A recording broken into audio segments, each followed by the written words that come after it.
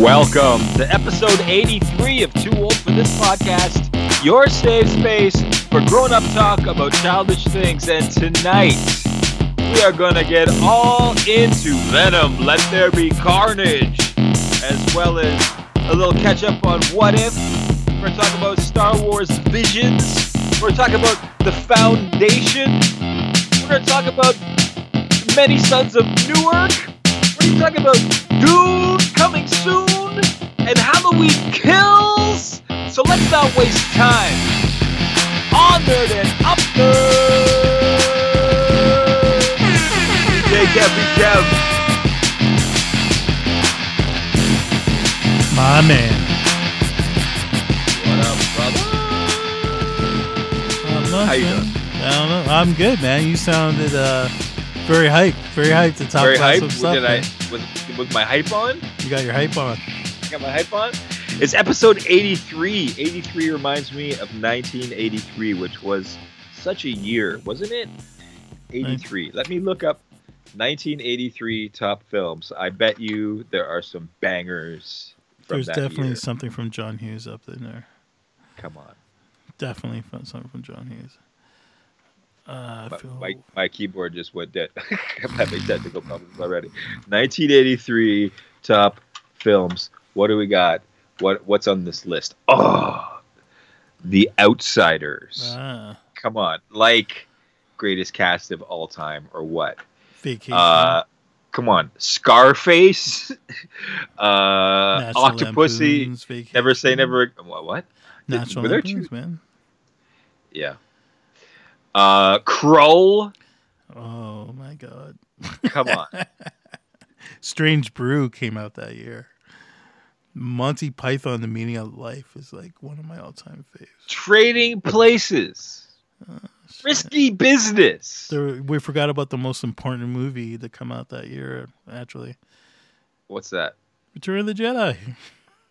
Oh, yeah, of course. Return of the Jedi came in 1983. Matthew Broderick's War Games. Oh my God, Monty Python's Meaning of Life. Sleepaway Camp.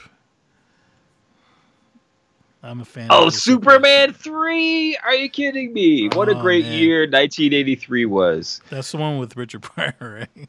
Yes. A great, underrated, amazing film. A car crash of a film. If you were already like a fan of that series, I just felt like even though you knew it was a shitty movie, it was just so fun because it was just so like, it was fun. It was fun. Richard Pryor was a lot of fun. He was totally written into that after the fact. Did you know that? They only wrote him in because of his popularity at the time. Fantastic idea, in my opinion. It worked. Valley Girl, Flashdance came out that year. Okay. Superman 1983 top songs. Eclipse of the Heart. What a feeling. Bonnie Tyler. Come on. What a feeling would have been there. Right? Since Maniac. Basically the whole Flashdance soundtrack. Yeah, Maniac is there. Mr. Roboto. Styx. Arigato, Mr. Roboto. Don't. David Bowie, China Girl. Say, Karma Chameleon. And sound old. Sweet Dreams, dude. Sweet Dreams. That's still a banger. Uptown Girl. That Paul McCartney, Michael Jackson, say that thing. Man, was I into that? Was I into Michael Jackson? Photograph that year, dude, came out that year. Def Leppard. Fucking Red Wine. Let me tell you, Red Wine is like a staple as a DJ. Let me tell you. Oh yes. Yeah. Yeah. Def Leppard. I hated, but really? the guys I played with D&D with loved them. So I was forced against my will to listen to like every Def Leppard album. Same with Iron Maiden. I have like every Def Leppard and Iron Maiden song memorized. And I like have the album art memorized. Well, you know what? Run to the Hills. My will. And D&D like my go mind hand was in like, hand. Yeah, you're right. Totally And I appreciate it now. Like I enjoy it now. I'm kind of grateful to those guys for forcing that on me now. But Not so much the Def Leppard, but the Iron Maiden definitely. Mm-hmm. Anyway, I don't know. Anyway, there you go. A nice little trip to 1983, and of course, 99 Luftballons. New Year's Day, U2, man. Come on, King of Pain, The Police. Come on, man. Wow. You got to. Man, we sound old. Come on, Feel the Noise by Quiet Riot. Yes. Good shit. 83 was deep in the pocket of good shit. That's all I'm saying. That's all That's all you need to say. I don't even know. I sound like an idiot. Sorry. So a lot is going on, Kev. Like, we are in the season now where everything is coming out, it feels like, doesn't it? Like, there's just so much content. I know that you're not keeping up with all the stuff that I'm even horrible on, and I feel like I'm not keeping up with everything that's coming out right now. But we have a lot to talk about tonight. Yeah, we do. We have both seen Venom: Let There Be Carnage, and so we're going to give a full review of that movie. Yep. Everything else on our list of what we're talking about, either you've seen it or I've seen it. Well, I saw What If, which you've already reviewed. So we'll talk about that a little bit. But I mean, Free Guy. Sorry, Free Guy. I was going to say, what if I'm not fully. What if you're not caught up on, but I have to talk about because it's gotten so crazy and so good, and we're back to the finale is the next episode. Star Wars Visions, another thing that I've seen that you haven't, that I really want to talk about. Foundation, I think, same boat. But you've seen Many Sons of Newark, and I haven't. So that's quite a list. Was there any news from the week, first of all, before we get into all that? First of all, Carnage is doing really good at the box office. So that's great news. Shang-Chi just this past week became the first movie post-COVID to pass $200 million at the box office. Right. So I'm sure Marvel is very happy about that. It's definitely not one of their biggest grossing films, but given the times, it is a big grossing film. So with adjusted expectations, big success story for Shang-Chi. It looks like Carnage is going to be in the same kind of category. Successful at the box office. Was there any other news? News? Geez. Nothing I can think of. I'm just browsing through Collider right now, actually, because they usually have like the newest stories on their website. But I'm not seeing really anything. I can't think of anything like any new. There wasn't any really like new trailers, other than the only one I can think of off the top of my head is Rocky IV Director's Cut, which is coming out. Ooh. Yeah, like next month. So obviously Stallone, I guess he didn't release the version of the film he wanted because he's adding a bunch of footage. So that would be interesting to check out. There's a lot of hype around this Squid. Was it? Oh yeah, Squid Game. Squid Game. Squid Game. Yeah. Yeah. I haven't watched it yet. Me neither. When I did watch the trailer, it definitely reminded me a lot of Battle Royale. Yeah. Which is one of my favorite films. It's up there, anyways. Yeah, it does. Definitely looks very, very Battle Royale. So supposedly it's so popular it's about to become the most watched show on Netflix in Netflix history. I think it already is. Yeah, which is crazy. That's huge. I guess we got to watch this show. Everybody's talking about Squid Game. Yeah. It's the new hot thing. Yeah, no, I definitely want to watch it just because the trailer kind of intrigued me. But I haven't gotten around to it personally. So. But yeah, I'm sure. Well, you just reminded me. There's a lot of rumors going around that DC Fandom is coming up actually very soon.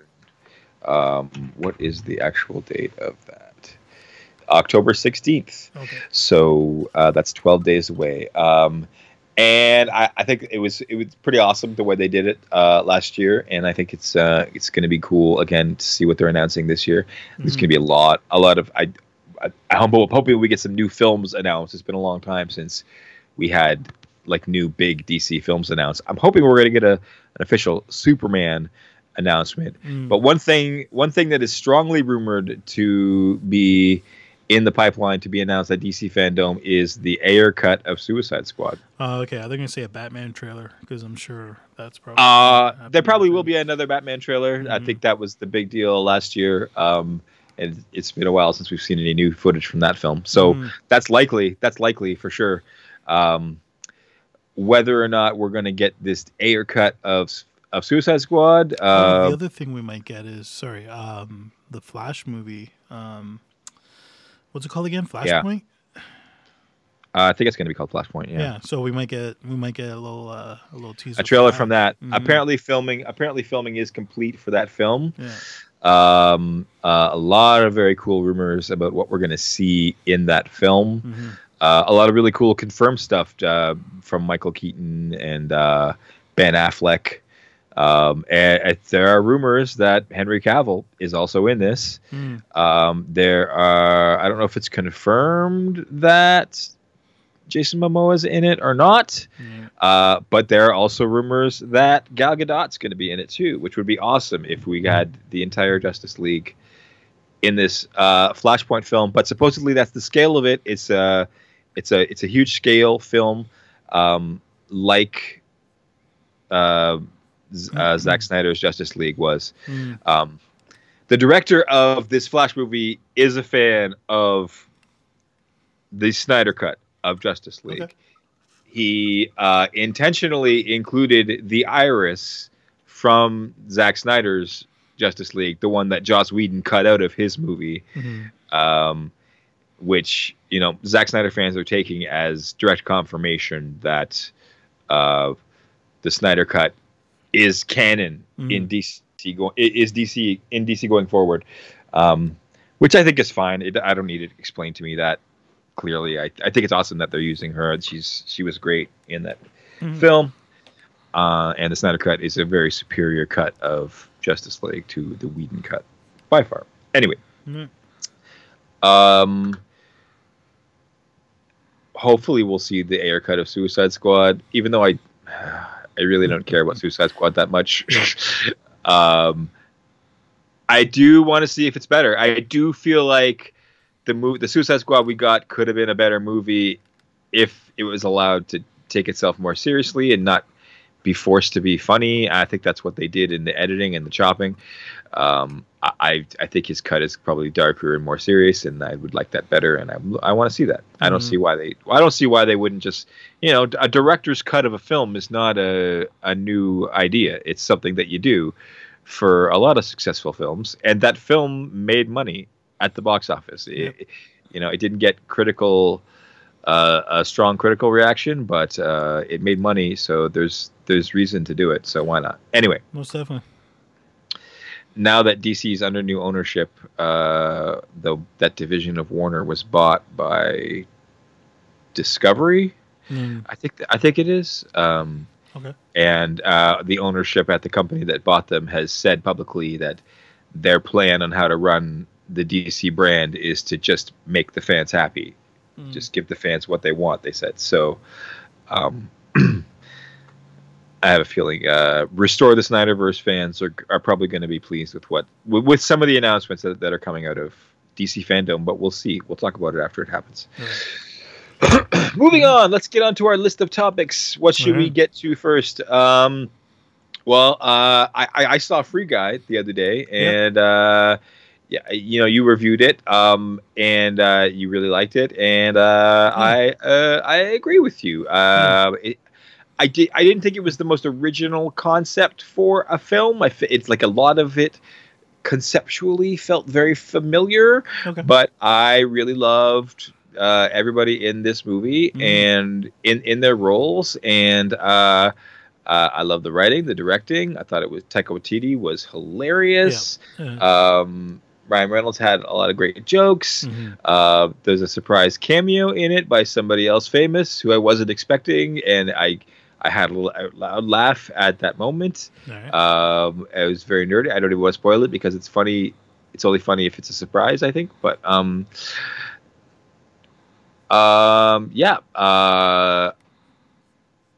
Free Guy, now that it's free on Disney Plus to watch, which is amazing because it had a long theatrical window. It was only in theaters exclusively for, I don't know, like 5 or 6 weeks.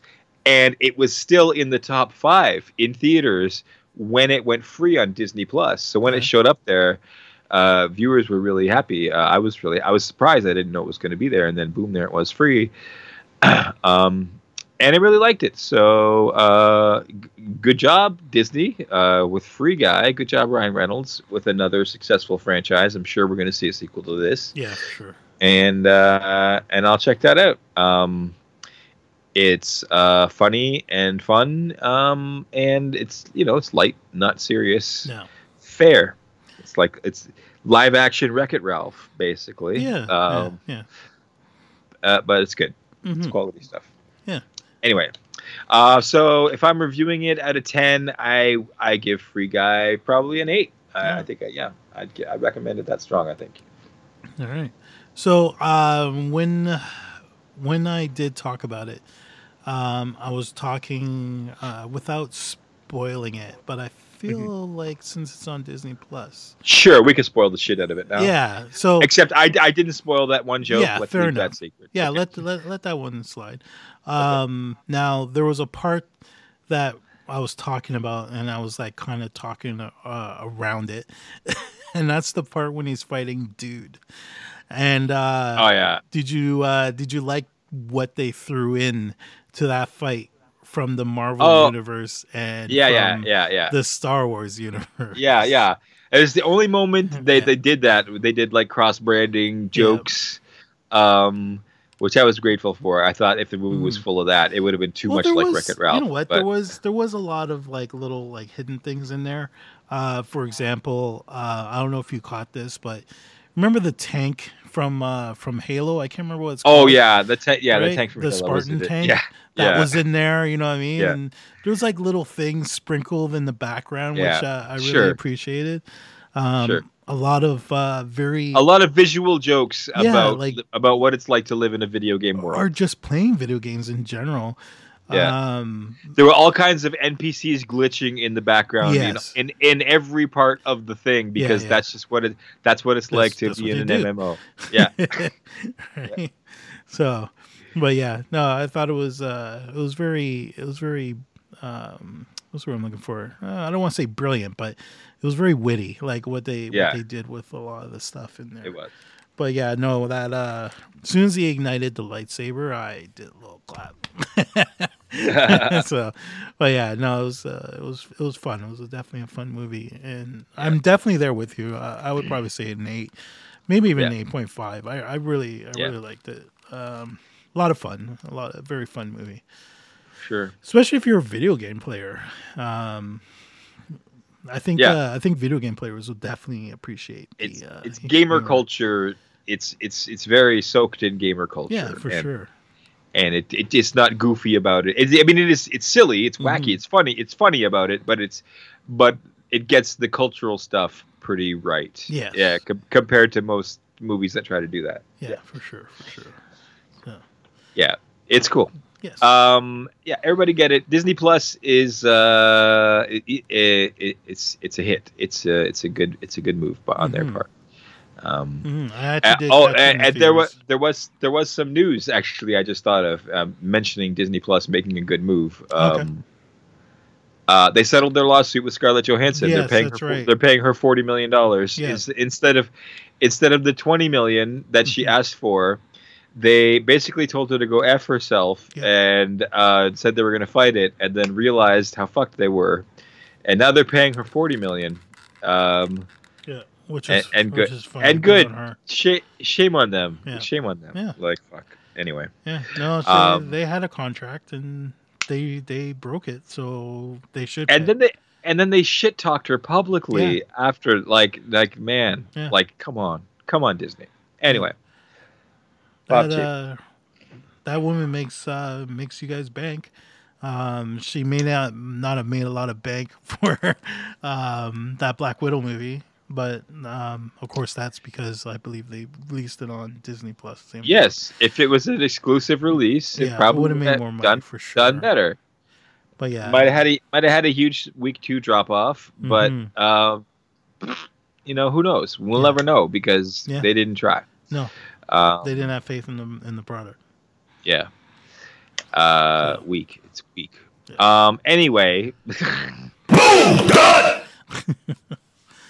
I think that was Free Guy. I don't know what we were booming done. Anyway. I was boom dunning's Free Guy because and Disney Plus. Fuck Disney Plus. No, I'm just joking. No, I was boom dunning that because we didn't boom dun it. We started talking about Black Widow. So on Apple TV, if you're an Apple TV subscriber, you can now watch the first 3 episodes of Foundation, which is the new television adaptation of the classic Isaac Asimov series of novels, Foundation. And I have been highly anticipating this series. The trailers, the promo material that we saw for them looked so visually stunning and so reminiscent of Dune and other things that I loved. And it really looked like they had nailed the character of Harry Seldon, which is very important for the Foundation series. If you've read the books, character of Harry Seldon is, of course, the main kind of character. It's kind of a uniquely told story. There's no real main character through the whole thing, but Harry Seldon is the most important character throughout the whole thing, and kind of the main character in the beginning anyway. Sorry, I'm gonna pull up IMDb. Harry Seldon is played by Jared Harris, and he's perfect. And the show is, yes, visually stunning. It's amazing visually, and it does borrow from Dune, David Lynch's Dune, heavily with its visual cues, but it also has stuff that is like straight out of Star Wars. Like in the very beginning, there is a land speeder. The main character is driving a land speeder like through a future landscape, and besides the fact that it immediately looks a lot like Star Wars, my next thought was, I kind of think this looks a little better than The Mandalorian and the land speeders I've seen driving across future landscapes in that show. But you know, comparison, it's apples and oranges. But that was just my thought that I really love the I don't know if it's the color palette. I don't know if it's lighting. Just something about this feels just big and cinematic. It is a big budget science fiction show, and it's beautiful. Fans of the books were worried about how you're going to make a TV show to this, because these books, like I said, they're not told like narratively traditionally. They jump all over in time, like across thousands of years, and it's really it's hardcore science fiction. It's not science fantasy like Star Wars. Or there's no magic that I can think of in the Foundation. The magic in the Foundation is math. Like Harry Seldon is a mathematician, and he invents a branch of mathematics called psychohistory that can predict the future of civilizations based on data points taken from the past of civilizations. And that's like the main crux of this whole story is psychohistory and what it means for the Galactic Empire. In this TV show, they do take great liberties, and they write in all kinds of new characters and new storylines to kind of make it a traditional like story. But to try to flesh it out, I feel it's extra stuff more than stuff that is changed. Like episode 1 of the TV show is almost the book It's very close to the book.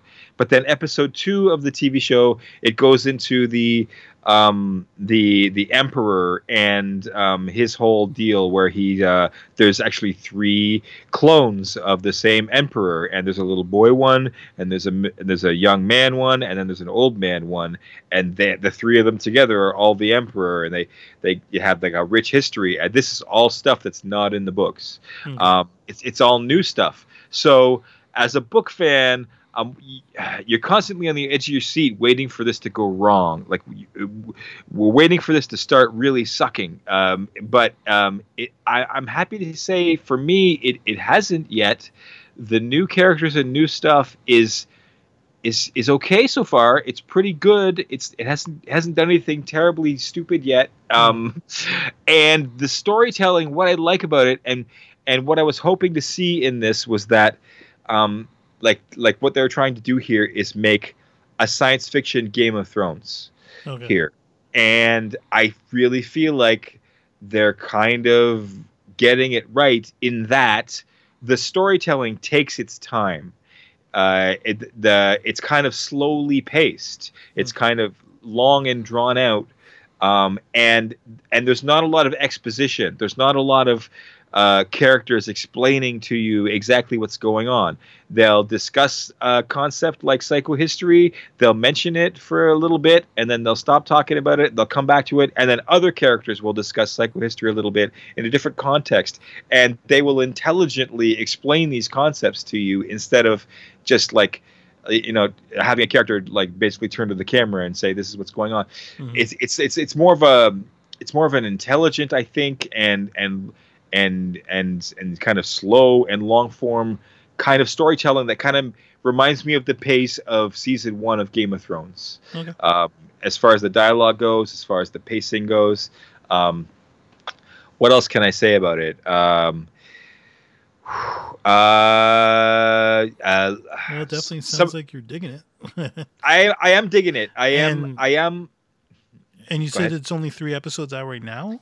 Only 3 episodes deep. It's 1 episode a week is dropping on Apple TV. Oh, okay, that's okay. Yeah, so there was 2 weeks. There was 2 episodes dropped the first week, and then this week 1 episode. And it's cool, man. It's cool to have another awesome, like, hardcore science fiction show. Like, that's what I always say about Raised by Wolves, right? That it's an HBO Max show, I think. Show that I watched that is just like so weird and out there and strange and sci-fi.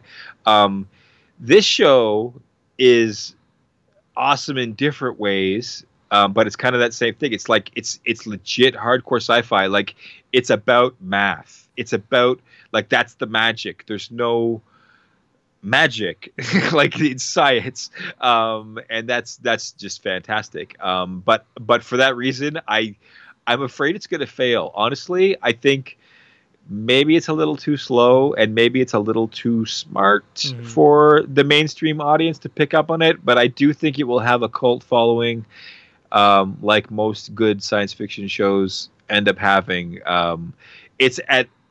It also reminds me of The Expanse. I think if you like The Expanse, you'll probably like this. The storytelling kind of reminds me of that as well. What else do I want to say about it? I don't know. But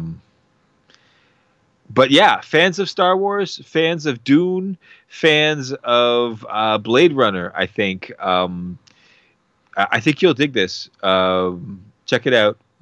I highly recommend it. And I will update on if it turns to shit as time goes on. Excellent. Foundation. Gotta love God! What's that? You gotta love Isaac Asimov. Whenever you can get it, you gotta grab it. Anyway. Yeah. What else should we talk about? You went and saw Many Sons of Newark. I have not seen this yet. I was kind of a Sopranos fan. I was kind of a moderate Sopranos fan. So I have been looking forward to Many Sons of Newark. I am going to see it. I haven't yet, but you have. What's up? Okay, so I went into it as someone who's never watched a Soprano. I think I've watched maybe a episode here and there. but I never followed The Sopranos by any means. Okay. So I don't know much about The Sopranos. Okay. But so then that tells me that your take will just be based purely on whether or not this is a good gangster movie. Yeah. No. So okay. So I just went into it because it's a gangster movie. I enjoy like, gangster movies. Like Goodfellas and what I mean, stuff like that. So yeah. So of course, the expectation of the movie obviously wasn't as high for me because I've never watched really The Sopranos. Right. But as a movie itself, there was a lot of like stuff that obviously was geared towards the Soprano fan, so I obviously missed a lot of those references. Right. But as far as like a did film the audience goes, clap? Did the audience clap when they showed a character on the screen? Like oh, there's Paulie Walnuts. No. No, not really. Oh, okay. So what was I gonna say? So as far as like mob movies go, I thought it was okay. It wasn't anything over the top exceptional by any means. Right. I don't see it getting any Oscar nods or anything like that. Okay. But I was entertained. I was entertained throughout the movie. Obviously, there were some slow parts of the film, but overall, I thought it was okay. It was actually, I would put it above okay. So if I was going to give a numeric rating, and again, this is me just watching a gangster movie. This isn't me watching 6 seasons of The Sopranos and then going to watch a movie based on these characters. I thought what's his face's son. I can't remember his name right now. Sorry, I just want to pull him up. The guy that died that played Tony Soprano. Sorry, what's his name? James Gandolfini. Yeah, James Gandolfini's son. If I can find his name, I think it's like Frank or something like that. So there was two. Yeah, Michael.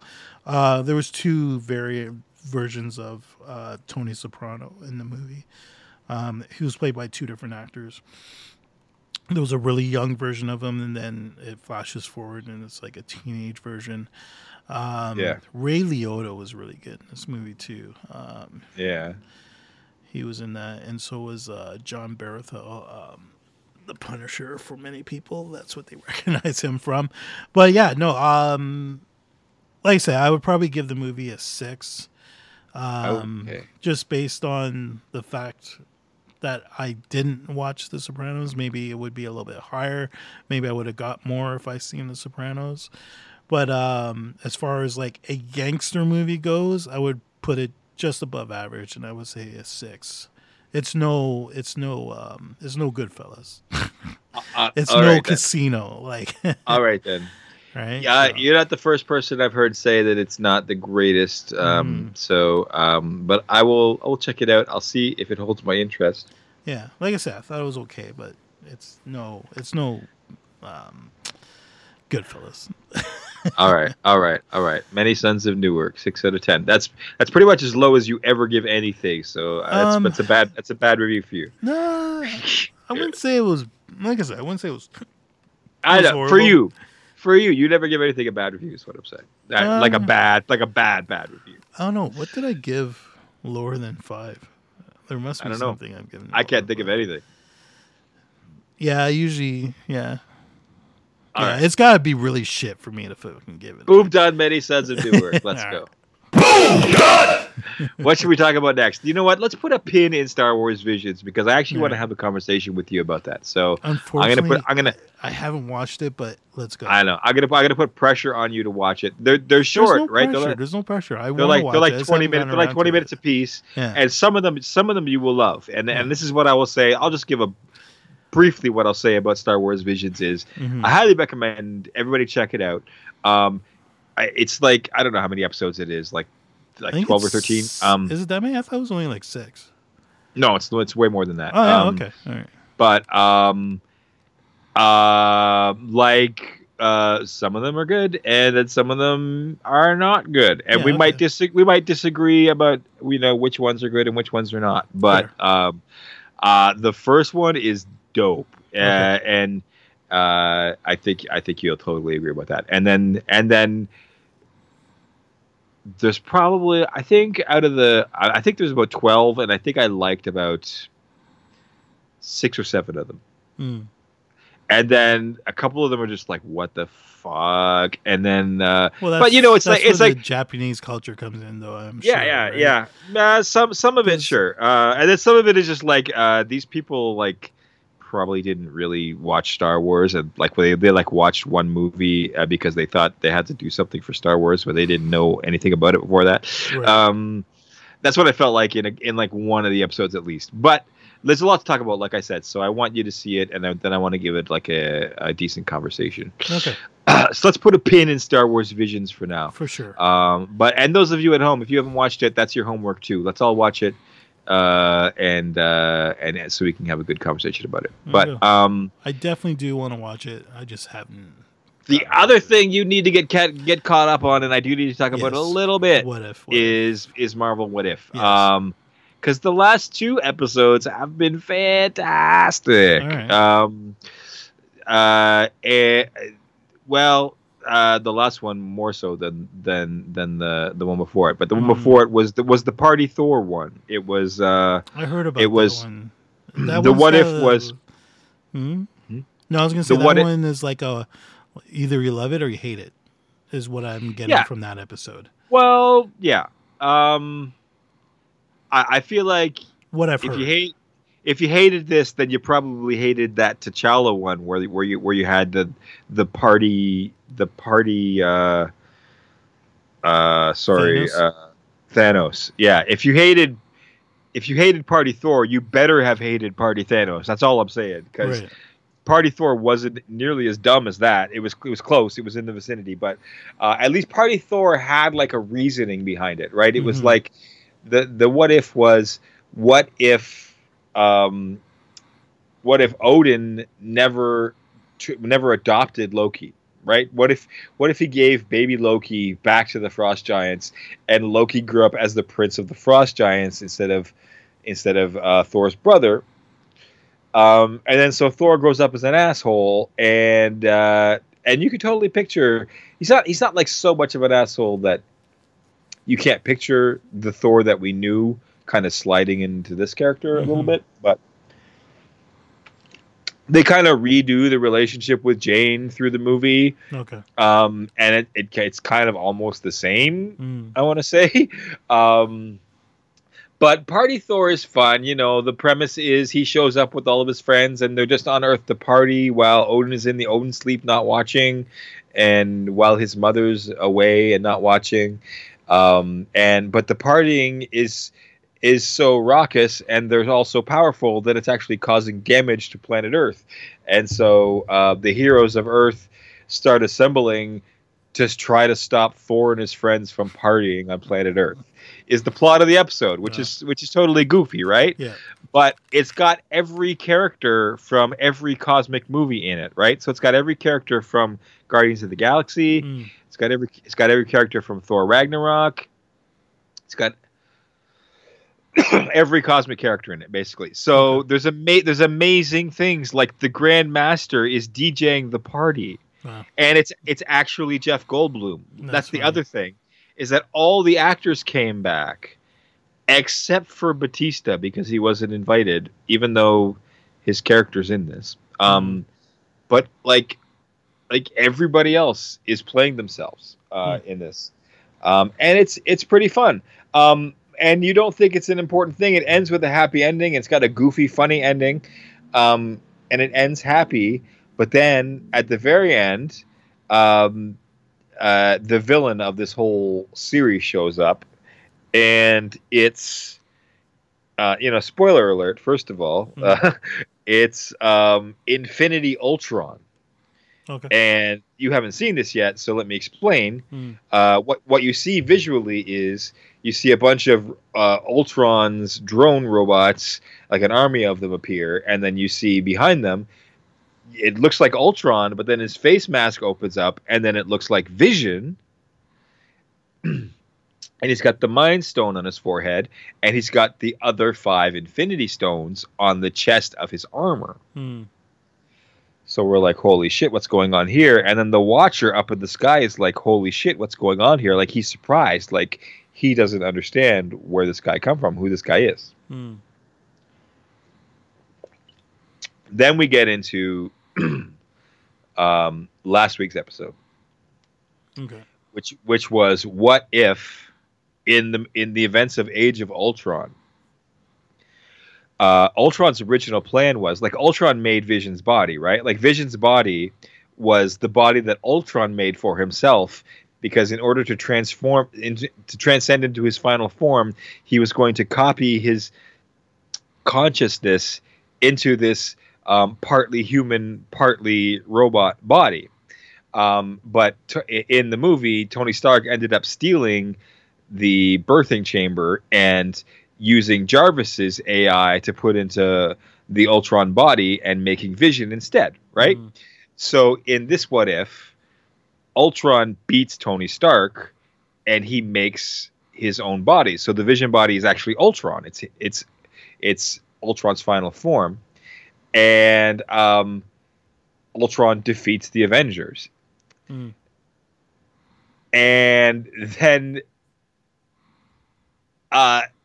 in an awesome, like, almost like throwaway moment, after defeating the Avengers and conquering the entire Earth, and like brutally murdering Captain Marvel, a portal opens up and Thanos walks through it wearing the Infinity Gauntlet with all the Infinity Stones, except for the Mind Stone, obviously. Ultron just turns, looks at him, says, fascinating, and then uses the Mind Gem to cut Thanos in half. Thanos never says a word. It's just dead. And then Ultron takes the Infinity Stones. And then when Ultron takes the Infinity Stones, he becomes aware of the entire multiverse. He becomes aware of the Watcher. And then he fights him. Okay. So this is so amazing, Kevin. I don't want to. I feel like I'm spoiling it for you now. It's cool almost on a level of Spider-Man Into the Spider-Verse when in Infinity Ultron is fighting the Watcher. He punches him and he smashes through walls of different universes, and he's like they're fighting through the multiverse. Okay. So basically, it ends with the Watcher realizing he can't beat Infinite Ultron. And I don't want to give up the ending. I don't want to tell you the ending. I'm not going to spoil it. Okay. Because the ending is huge. But basically, what the ending is telling you is that the Watcher is going to now assemble the Multiverse Avengers to try to stop Infinite Ultron, and that's going to be the finale of What If. Okay. It's going to be Infinite Ultron versus the Multiverse Avengers. And the Multiverse Avengers are going to be all of the alternate versions of the Avengers that we have seen through the What If series so far. So this whole thing is going to come together in one big, like, Endgame like event with an even deadlier villain than Thanos, because Infinite Ultron is not trying to conquer one universe. Infinite Ultron is trying to conquer the entire multiverse, and seems to have the power to do so. So what if is crazy fucking cool right now, and super looking forward to the finale. And I am sorry that I spoiled so much of it for you. It's all good. But I haven't spoiled the finale. Right. So get hyped. It's in 2 days. It's the day after tomorrow. Right. So I recommend watching those 2 episodes and then watching it right away on Wednesday. But you do you, brother. Anyway. So I haven't even seen the zombies episode yet. So I'm 3 episodes behind? Or 4? Probably 4, maybe. Yeah, at least 4. Okay. Maybe 5. I'm thinking. I don't know. That may. Eh? Okay. Watch the last two. The last two connect. I mean, maybe you need to watch them all. Watch them all. Yeah. So there's more homework for you. There you go. Boom, done on Marvel's What If. Boom, done. What's left? What haven't we? Venom and Venom. Venom. I think. Yeah, it's time to talk Venom. Let there be carnage. Let there be carnage. I saw it Friday night in IMAX. All right. By myself. All right. I saw it Thursday night. Yeah. And you know what? It's good. Mm-hmm. I don't remember what I said about the first Venom movie, but I remember thinking it was okay. I have a weird relationship with this franchise personally. I don't know. I didn't really like the fight at the end of the first one. I remember thinking that was just kind of dumb. But overall, I liked the Venom and sorry, I'm drawing a blank on his name right now. Brock, Eddie Brock. Their chemistry, I thought it was great. I have a list of problems with the first one. I don't like changing the origin story of Venom from him being Spider-Man's symbiote first, right? Because that was the exact reason Venom looks like Spider-Man. Mm-hmm. There's no other explanation for Venom looking like Spider-Man except for that. But now we just have a Venom who randomly looks like Spider-Man instead. Right. Whatever. Just the idea of this movie existing. Like, why do we need a Venom movie except for the fact that Sony is setting up the future stuff? So it feels like a placeholder movie in the first place. And then the idea of it is that it's like the movie is basically Tom Hardy talking to himself. Mm-hmm. 90% of the time, it's Tom Hardy talking to himself. So like he really has to be good and the dialogue has to be really funny, or it's just like it's going to be hard to stay interested. And there are times when I do get bored of it, but they keep it quick. They keep it quick and tight so that like it doesn't get too bad. Did you find it hard to follow the dialogue in some of the scenes? Yes, that's the other thing. It's the classic Tom Hardy Bane voice thing where when Venom is off screen talking, he's just a voice in Tom Hardy's head, and the voice has like an echo sound effect on it. It can be, and he's yelling a lot of the time. It can be hard to make out what he's saying. It sounds like a barking. More than a speaking. That was one thing about it, is that I think I missed maybe half of the dialogue between Tom Hardy and Venom. Just in general, when Venom was talking, there was a lot of it. Just, I don't know if it was the theater I was in, or it was just very mumbled and hard to understand. Yes. Right. Same as Bane. Same as Bane. Okay. In my opinion. Yeah. They actually fixed that too. I remember, because I remember when they made it better. Yeah. When I saw whatever movie it was, and they played like the first whatever 7 minutes of the film or whatever it was. Yeah. I remember watching it and I was like, what the fuck is he saying? Like, yeah. The whole time. But they actually took the feedback. They adjusted it. Made it better. But it was still hard to understand in some places for sure. And then Nolan went and made Tenet, the movie where nobody could understand what anybody was saying. Still don't know what the fuck that movie was about. Yeah. I watched a YouTube video explaining Tenet, and I still don't know what the fuck that movie is about. I feel like when it's being explained to me, I get it, but then I could not explain it to you. Yeah. So maybe I don't get it. Yeah. You're right. Yeah. Anyway, Venom. what else? This is pretty much exactly the same movie as the first movie. Did you feel that? Like, it's the same cast of characters, it's the same interactions, and the same scenery, the same locations, and the characters end up in kind of the same place, except no, Venom's kind of a fugitive at the end of this, I guess. No, but the only difference is instead of fighting on a fucking rocket ship or whatever the fuck it was that they were fighting on in the first film. They were fighting in a church. In a church, which felt a lot, which felt very Sam Raimi. 3, thank you. That's exactly what I was thinking. Yeah. Right? Yeah.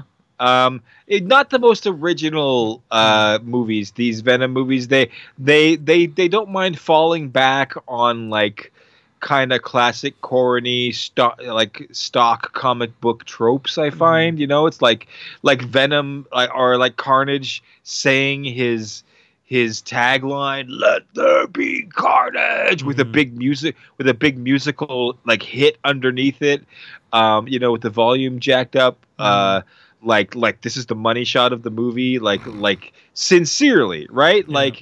Like really treating it like this WWE kind of like just balls to the wall, like sincere kind of selling it. You either love it or you don't, I guess.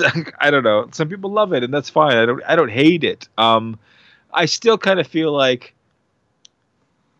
I'm glad these movies are brief, because as much as I love Tom Hardy and as much as there are some laughs and there's some fun stuff in these films, it's just a setup for, and let's get to the fucking Spider-Man stuff already. On his own, it's just not enough for me, right? Like it's good. It's not bad. I'm not shitting on it. I hope I'm not shitting on it, but Venom's interesting because of Spider-Man, so let's get to Spider-Man. That's all. That's my take on it. Mostly my top line take. But as far as this film goes, Woody Harrelson, again, like just embracing the comic booky ness of the character, and everybody's saying, now he's doing his Natural Born Killers thing. I guess maybe a little bit, maybe the voice a little bit, but I didn't really feel that. I felt this was more like a character from Sin City or something. It's its own kind of thing, but like two-dimensional. And fine. His girlfriend Shriek, well, spoiler alert, they introduce mutants into the MCU with this film. And they do it so casually and backhandedly. She said mutating or something like that. Yeah, she said, my mutation is advancing too fast, and my powers are too strong. I'm too powerful. Shriek is a character from the comic book. She has the same powers as Banshee. Yeah. She has a sonic blast scream. Same as Black Canary. And she's a mutant. And so here's how this movie pulls off introducing mutants into the MCU. In the beginning of this movie, this is a separate universe from the MCU, right? And in this universe, mutants are just a thing. They introduced the Ravencroft facility from the Spider-Man comics in this. Ravencroft is the Arkham Asylum of Spider-Man. So much stuff between Spider-Man and Batman is like has direct crossovers. Ravencroft is Arkham Asylum. They keep the supervillains there in the Spider-Man universe. It's it's also from X-Men, and it's been in lots of different Marvel comics. But it's in this movie, it's from the Venom universe, right? In the beginning of this movie, we're in the Venom universe, right? So here we go. It's an easy introduction of mutants into the MCU because I'm going to spoil the after credits scene now. I'm jumping way ahead here, but this is what I want to talk about. We get the scene at the end of the movie where Brock takes off, kind of like Bruce Banner and the Hulk, kind of exactly like the Hulk. He takes off to like some far off Mexico beach, and he's in hiding basically. they're lying in bed, and they're having an interesting conversation. I think this is the most interesting part of this scene, the one that people aren't talking about enough. Venom tells Eddie Brock, that he has all of this knowledge from the multiverse. So much knowledge that his human mind could never comprehend it. It would melt his brain or whatever to try to understand even a fraction of it. So here we go. We're talking about the multiverse, and we're talking about how the Venom symbiotes are multiversal species, right? Now, just before you continue, I didn't take it that way. I took it. He said you wouldn't understand where I come from in this universe, is the way I remember it. And he was like, well, I can show you. And he's like, that's when he was like, your brain couldn't handle all of it, so I'm going to show you a part of it. Yes, that's what he said. Right. But he did say multiverse. I don't remember you hearing the word multiverse, but go on. He said, I think he said across multiple universes. Okay. But I took it a different way. But anyways, go on. But then he said he was going to try to show him a little bit, and then he like concentrated. But then he said it didn't work. But there was this orange light. Did you catch the orange light that flashed through the room? Yeah. And then the whole room changed. Yeah. Then he was in a different hotel room. He was in a nice hotel instead of a shitty one. Yeah. And then the TV comes on, and it's J. Jonah Jameson from the end of Spider-Man Far From Home, giving up Peter Parker's secret identity. And then in corny Venom comic book, almost Saturday morning cartoon show style, I'd say, Venom licks Peter Parker on the TV screen and says he looks delicious. Yeah. So here we go. I think it's clear from that scene that Venom is going to be in Spider-Man No Way Home, and he's going to be, because the movie ended with Venom and Eddie Brock deciding that they were going to be the lethal protector, a superhero. They decided they were going to go on the road and be a superhero, right? Then they show up in this other universe because the orange light like somehow transported them to the MCU. Venom is in the MCU at the end of this movie. Yeah. And they are presented with Spider-Man as a murderer on television. Yeah. So they think he's a villain. Yeah. So part of how everything is going to be messed up in the beginning of Spider-Man No Way Home, part of the reason he wants Doctor Strange to do the spell is because this creature, this alien symbiote creature, Venom, who thinks he's a superhero, is going to be hunting him down to try to kill him because he thinks he's a murderer. Is what I take from this scene. And that's all super, super cool. And I think it's the entire reason that we had 2 Venom movies already, right? I'm glad we're there. I feel like it was a huge jump, right? It's a huge leap. There was nothing else indicating we were going there during this movie. So it was a massive leap to throw this in this end credit scene. Yeah. But I'm grateful for it at the same time. Like I think let's go full speed ahead. I'm in. So I'm just going to tell you. But you took it different. This is what I took from that scene. Okay. So in the Spider-Man Far From Home trailer, Doctor Strange is obviously casting a spell, right? And then he casts the spell, and a big, like, whoosh goes across everything, right? And the way I took it is that's exactly where Venom gets caught Venom crossed over into this multiverse. It's Doctor Strange's spell that brought him into this multiverse. That's how I took that. Right. Right, so because he started. Is that how you still think about it after you've had time? Yeah. No, because there's that part. There's that part when he's like, "I'll show you, like whatever the universe," and then he's like, "What was that?" And you hear Venom say, "I don't know. That wasn't me." Yeah, they said it didn't work, and I think that's interesting. I do wonder if maybe there is some some switcheroo there, some twist to that. Like, did it actually have something to do with what Venom was going to show Eddie Brock? But the other thing about that is, I think the most important question there is the broadcast that they're seeing on television. Is that the same broadcast from the end of Far From Home? Because people are saying it is. So if that's the case, it can't be from Doctor Strange's spell, because the ending of Far From Home is before that scene in Doctor Strange. True. Right? True. No, I get what you're saying. So that leads me to believe. But isn't that...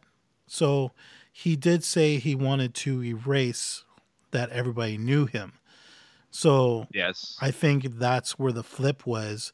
But maybe he didn't go back far enough that everybody didn't know him.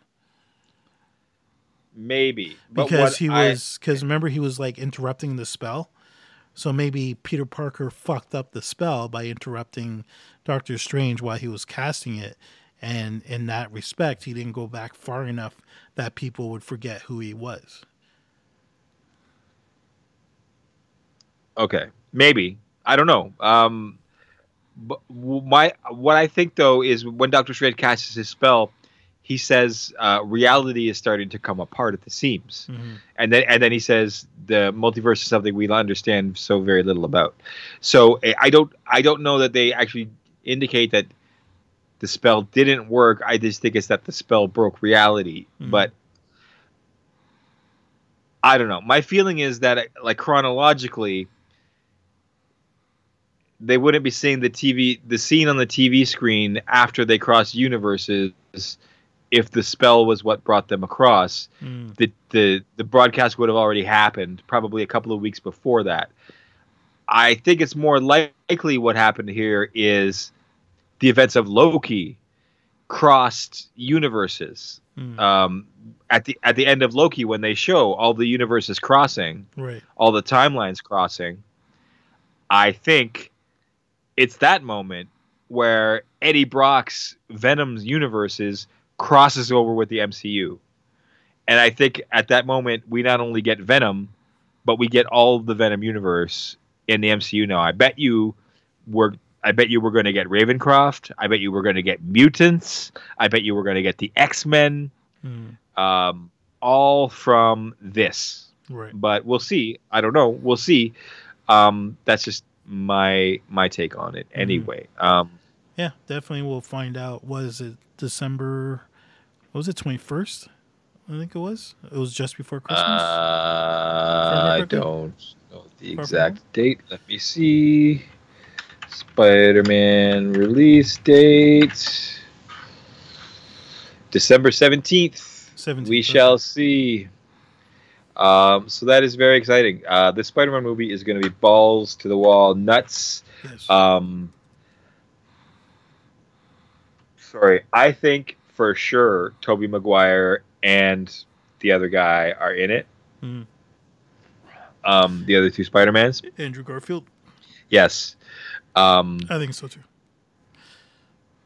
Yeah, I think that leaked footage of him is legit, of Andrew Garfield on the set. And we already know their villains are in the movie, so it totally makes sense that they would be in the movie as well. Spider-Man Into the Spider-Verse was such an amazing movie. Of course you would go and do a live-action version of the same kind of thing. So, yeah, it totally make it. Yeah, totally. Let's get psyched about Spider-Man for sure. Yes. While we're at it. Anyway, Venom. It was good, and Carnage was Carnage and fun, and their fighting was fun. There were lots of funny jokes in this movie. Yeah. Very similar to the jokes in the first movie, but still fun, still good. I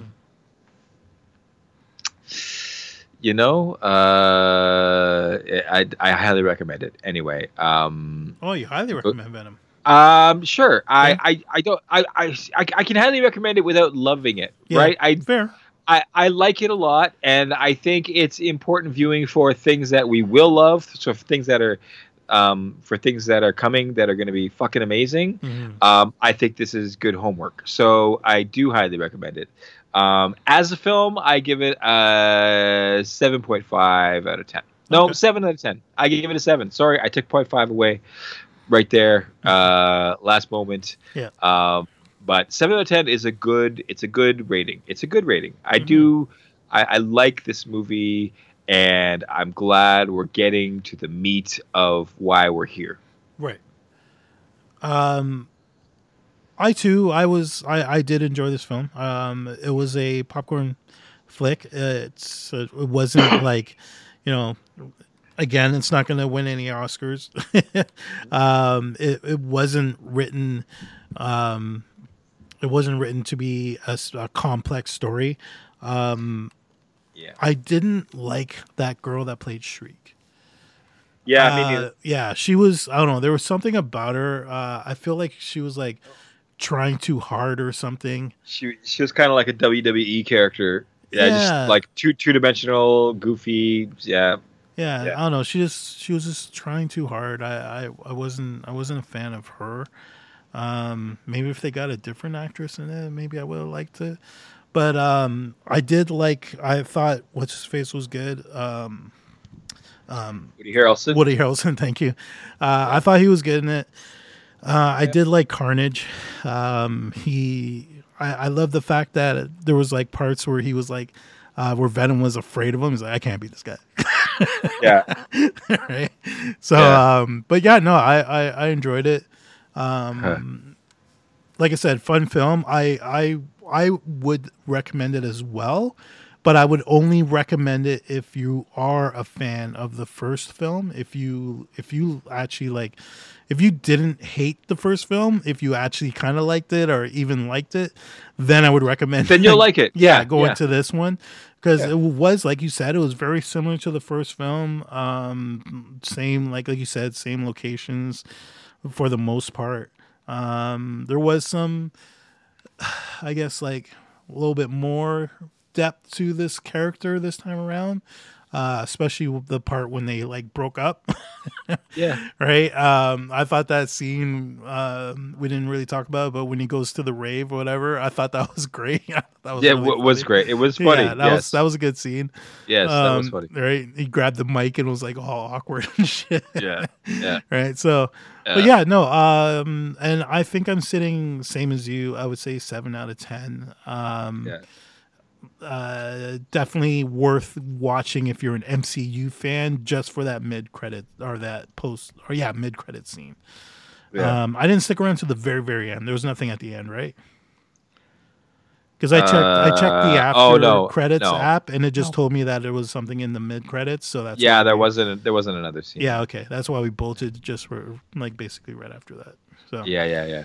So 7 out of 10 for me as well. Word up. All right, then. Let's move on from Venom, Let There Be Carnage. We recommend it. Go see it and bring on Spider-Man in December. Yes. Let's get it on. Let's get it on. And then continuing in Doctor Strange, Multiverse of Madness after that. Like, this phase of the MCU is turning out, is building itself up to be something wicked cool. But I want to talk about something else wicked cool that's coming soon, Kev. And we're both gonna talk about one upcoming movie that we're both personally super stoked and entrenched in, because we both have one right now coming up very soon. And for me, of course, it is on October 22nd, Kevin. Finally, we will see Denis Villeneuve's Dune, and I am so excited. It has been out in Europe for a couple of weeks now. Let me see what the box office take on it was so far. It was strong in Europe. I know. Let me see what the numbers are right now on Box Office Mojo, if they have it. It's already taken in 103,900,000 worldwide. So if it takes in 100 million, 150 million in the U.S., that's I think that's easily going to justify making the sequel, especially since it's getting killer reviews. People are crapping their pants over this, talking about it like on the level of the Lord of the Rings, right. the Peter Jackson Lord of the Rings film. Man, I will admit something to you, Kevin. There is a cam version of this film out there. You can get it on Pirate Bay. Don't do it. Kev, I downloaded it. Don't do it. I watched the first 30 seconds. I did it. I watched the first 30 seconds.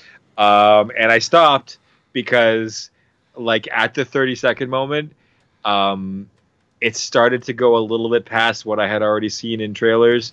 And the chills were hitting me so hard, Kevin. Like, it looks so good. It's going to be so good.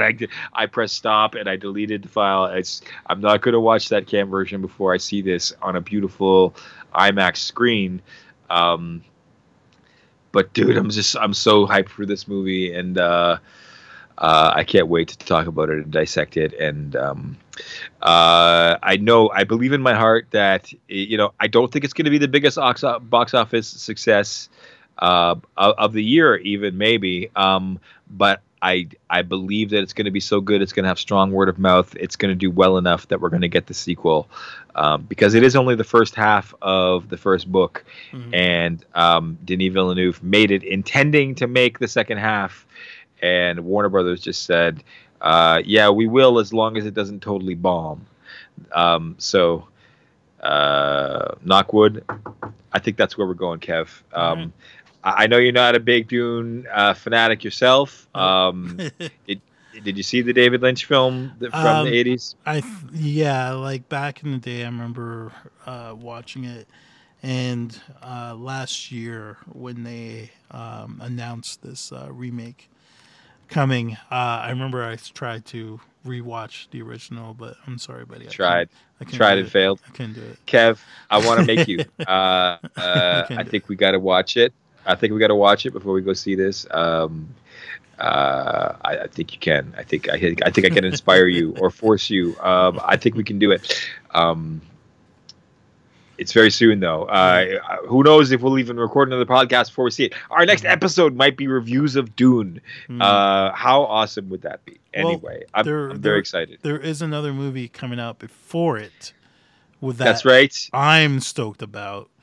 Kev, hit me with it, because you know what? This is a movie. This is a series of films that we probably don't talk about enough. And I know that this is a series of films that is close to your heart. I consider you to be actually an expert. I think maybe out of anybody that I know, you might be the foremost expert in the Halloween films. Well, am I wrong? I'll be honest. Well, I wouldn't call myself an expert, but I definitely sat down and watched every single one of them more than once. And this franchise is so messed up. Like, if you sit down and watch them, there is zero continuity from like part 1 to like all the way up to like the Rob Zombie films, right? There's like zero Absolutely continuity. Agreed. It's Absolutely all over agreed. the place. Yep. Clearly, like, people ignored the films before them. They tried different things. They tried to make Michael Myers this cult hero like figure, but it was like, it was just they tried to make a new sequel to the first one and pretend like all the other ones never happened. That's what I appreciate about this new film. So right, they basically ignored everything in the middle because it was so fucked up with the like, put it this way. At one point, Laurie Strode had a son, and now she has a daughter. She died. She came back. Yeah. Zero continuity. So anyways, I appreciate the fact that they went from Halloween to Halloween 2019. I loved Halloween 2019. I've watched that movie multiple times. Right. And I am stoked. I am so on board for Halloween Kills. Apparently it's over the top. It's crazy graphic violence. It's supposed to be just a complete fucking fest. Michael Myers just goes on a rampage in this one, and I'm looking forward to seeing it. My only grudge with this film, and I don't know if you knew this, but they were actually releasing it on streaming the same day. Oh, yeah. Oh, I did not know that. Yeah. No. So Jason Blum, is it Jason Blum? Yeah, if I remember correctly. He decided to release it on streaming because of Freaky. Because Freaky apparently didn't do so well in the box office, and he kind of like regrets the fact that he didn't put it on streaming right away and all this stuff. So, anyways, you know what? He's doing it with Halloween Kills, and I have a feeling. Truth be told, they're doing the same thing with Dune. Yeah. Oh, okay. I didn't know that. Dune is going to be on HBO? what is? It's no. What's the Warner Brothers one? Well, this is going to be on Peacock. Apparently, I believe Halloween Kills is on Peacock, which is NBC. No, I think Dune is HBO Max actually. Yeah, that's what I think. Yeah, I didn't know that they were releasing it same day as well. Yeah. But yeah, no, they're doing that with Halloween Kills, which kind of kills my vibe a little bit, but not enough for me not to watch the movie. And like I said, at first I thought they were doing that maybe because they didn't have faith in the movie, but then I found out it was because of Freaky. Freaky was actually really good too. Did you watch that? It's kind of like a Freaky Friday, but a horror version of it, essentially, where instead of a mom and a daughter, it's like a serial killer and a high school kid switch bodies. It's actually really funny. Vince Vaughn is really good in that film. He plays a 16-year-old girl like no man can ever. Nice. But anyways, I highly recommend Freaky if you haven't seen it. But anyways, back to Halloween Kills. Yeah, no, I'm super stoked. I can't wait to watch it. Comes out not this weekend, but the following weekend. So, all right. October 15th. You know what, Kev? I'm going to watch it too, just so I can review it with you. Sounds and good. So we can review it for our listeners, because I know a lot of people like this series, and I know that I myself don't give it any attention, but I should, and I will. So let's go, Mike Myers. Let's chop some people up. Let's get stabby. Let's stab a bitch up in the air. Boom! Done!